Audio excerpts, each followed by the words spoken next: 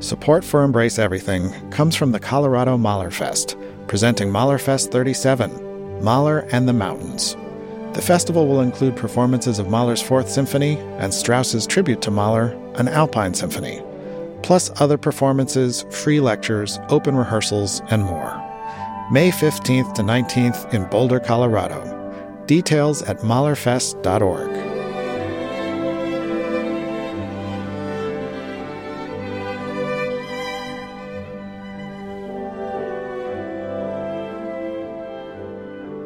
Season 1 of Embrace Everything, The World of Gustav Mahler, was made possible by a generous grant from the Kaplan Foundation.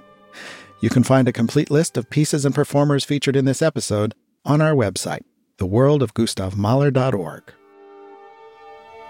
In this episode, we'll explore the third movement of Mahler's First Symphony, which was quite controversial when Mahler premiered it in 1889. The audience was totally perplexed by this movement, so we'll see if we can figure out why they had so much trouble with it. I'm Aaron Cohen. Let's dive in. The third movement of Mahler's First Symphony begins with the beat of a funeral march. Mahler paints the picture for us. For this movement, the following explanation will help. The basic inspiration for it was found in a humorous engraving well known to all Austrian children, The Huntsman's Funeral, from an old book of fairy tales.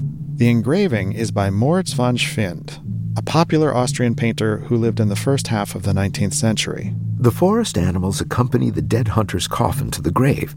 Hares carry the banner. In front of them march a group of bohemian musicians, accompanied by singing cats, toads, crows, etc.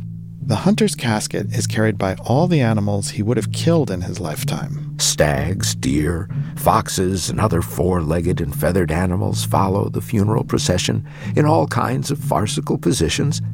The mood expressed is sometimes ironic and merry, sometimes gloomy and uncanny. The movement kicks off with a melody played by the solo double bass.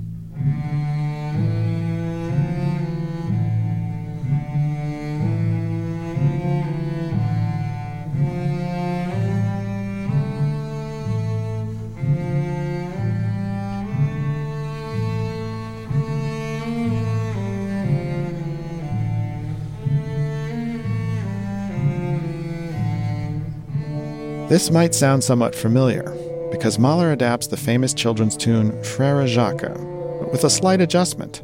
He changes it to a minor key. Music professor Marilyn McCoy. When this piece is performed, people start to laugh. People smile. They look around and they go, is this a mistake? Here's Dominique Seldes, principal bass of the Royal Concertgebouw Orchestra of Amsterdam. It's just one of those things that's just so exposed and just so naughty. And then how do you play it? Do you play it like a funeral? Do you play it as somebody singing? Is it meant to be sad? Is it meant to start a parade? Natalie Bauer-Lechner remembered how the composer himself felt about the melody. Mahler said that even as a child, he had never thought of Frère Jacques as cheerful, the way it is always sung, but rather profoundly tragic. Even then, he could hear in it what he developed from it later. Mahler said this funeral march was inspired by a band of lousy amateur musicians. Should it be played badly? Bassist Dominique Seldes. I play it as a melancholic, beautiful tune which starts this parade of more melancholic, beautiful tunes, and then for me it should sound nice. In order to paint this ironic picture in sound, Mahler needed to figure out how to use the orchestra in paradoxical ways. If I want to produce a soft, subdued sound, I don't give it to an instrument which produces it easily, but rather to one which can get it only with effort and under pressure, often only by forcing itself and exceeding its natural range. I often make the basses and bassoons squeak on the highest notes, while my flute huffs and puffs down below. And after this very strange opening, a completely different kind of music begins. Music that sounds Jewish.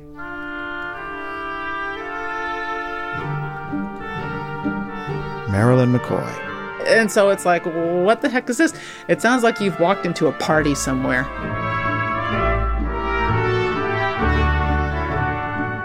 Within this movement, each new section is a surprise. After a funeral march, you wouldn't expect party music. It's even been suggested this is a wedding party.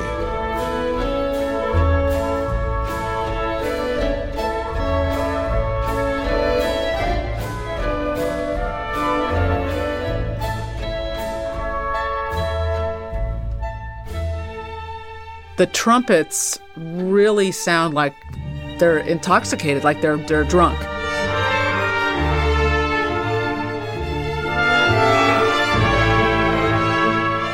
They're really not playing in tempo with the others. And it is composed that way, but I think in performance, that's something a conductor can really push or pull. And I actually like when they push it, because I think it's meant to be kind of nutty and kind of crazy. Bill Hudgens, principal clarinet of the Boston Symphony Orchestra. Clearly, he heard these kind of folk bands, and especially the Jewish ones, when he was growing up, and he was used to this kind of music. This particular flavor of folk music was new to the symphonic repertoire. That's actually an easy thing to do, because the clarinet kind of naturally wants to go that way. And in the classical playing, we're actually reining it in so it doesn't a lot of the time. Mahler was born Jewish. He wasn't especially religious, so it's unclear if he was putting this into his symphony to point to Judaism or to point to the many musical influences he heard growing up. Phil Bowman says it's notable that Mahler grew up in a border area. A border area being Moravia, a border between the Bohemian lands of the Czech area and sort of Upper Austria and Lower Austria. It's a Czech-speaking area, it's a German-speaking area, it's a Yiddish-speaking area. Mahler takes all these things he heard growing up and tosses them all together. And in so doing, there's a sort of a blending and the creating of new sounds. And I think this is really critical for Mahler. In other words, that he's not trying to evoke some sort of a world from yesterday, but rather to create new worlds or actually draw the listener's attention to worlds that are in conflict with each other. Mahler is also able to transition between contrasting styles of music with great fluidity. Back to Bill Hudgens. I love it when he gets soft and he gets these very tender, almost sensual type moments. Some of those places are incredibly beautiful, like the transition in the third movement of this first symphony, halfway through, where it dies down and down and down, and then this beautiful soft violin melody starts this whole little section that could be something quite sensual, it could be something for a child. He does amazing things that way.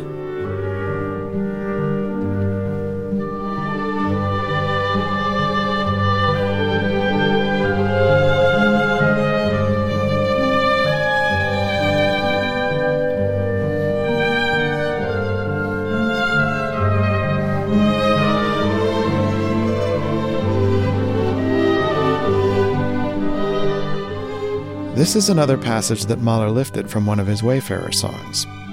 The wanderer is lying down and contemplating suicide. Here are the song lyrics. By the road stands a linden tree. There at last I found rest and sleep under the linden tree, which snowed its blossoms down on me. I knew naught of life's pain.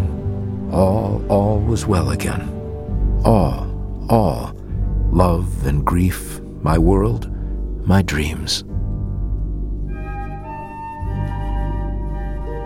The song is called The Two Blue Eyes of My Beloved, referring to Johanna Richter, a young woman who caused Mahler such heartbreak.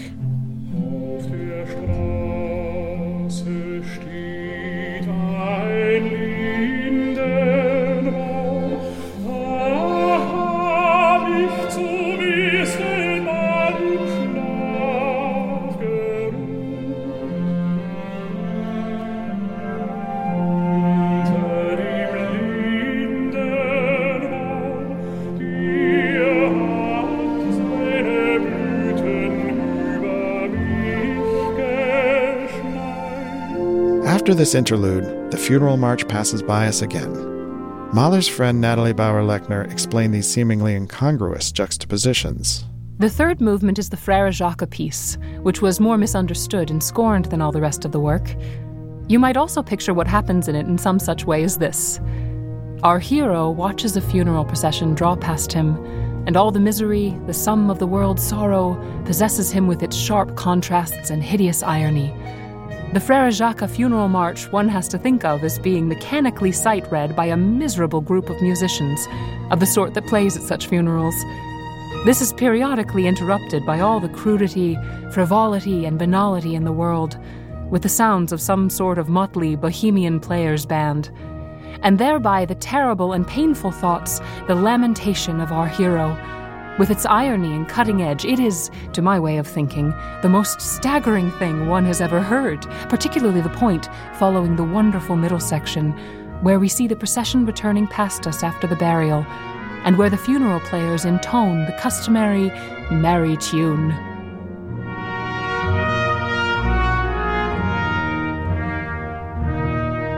Clarinetist Bill Hudgens says the party music is a lot of fun to play. Because it's quite different than what we usually do. And it, especially on a clarinet, it lays quite well. We don't go as far as what popular klezmer bands would do now, where they use so many different guttural and vocal sounds to create really quite different things on the clarinet than we would use in standard classical playing. But you get to show a hint of that, at least, which is kind of fun. To our ears today, a symphony that sounds like this makes us think of Fiddler on the Roof, which we consider to be Jewish music. Professor Christian Klan says it's not quite so straightforward, because Mahler had a unique situation, growing up in Moravia. For me, it was not so clear anymore to draw a clear distinction between Jewish music there and the Moravian music there. Because, for instance, the bandsmen and the musicians playing, they were as well Moravians as they were Jews. And if you look at the music which was played, for instance, for dance and for popular functions, the music doesn't differ so strongly. Mahler has given us many kinds of music in this movement, and towards the end, he combines them in another surprising way.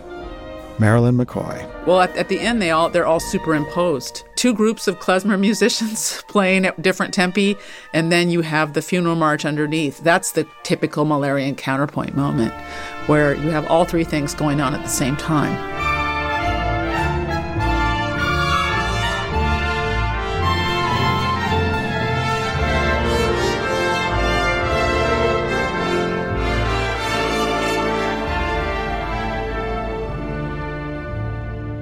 Ethnomusicologist Phil Bowman. He does many things and he brings them together. And it's not their individual parts. In other words, it's not a Jewish melody, but it's rather the way in which he seeks creatively to forge a new sound, to make something modern, and in so doing sees the conflicts, the fissures and the problems, the ways in which those who would be performing and listening to these music have prejudice toward each other and don't fit neatly into the sort of canon that somebody like Wagner would create. In other words, this is a movement toward a deeper understanding of difference.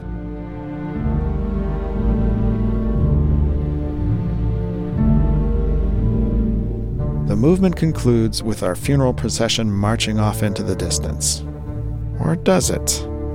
Back to Marilyn McCoy. By the end, it's just so creepy, so something that was a big joke at the beginning has now become kind of like a ghost story.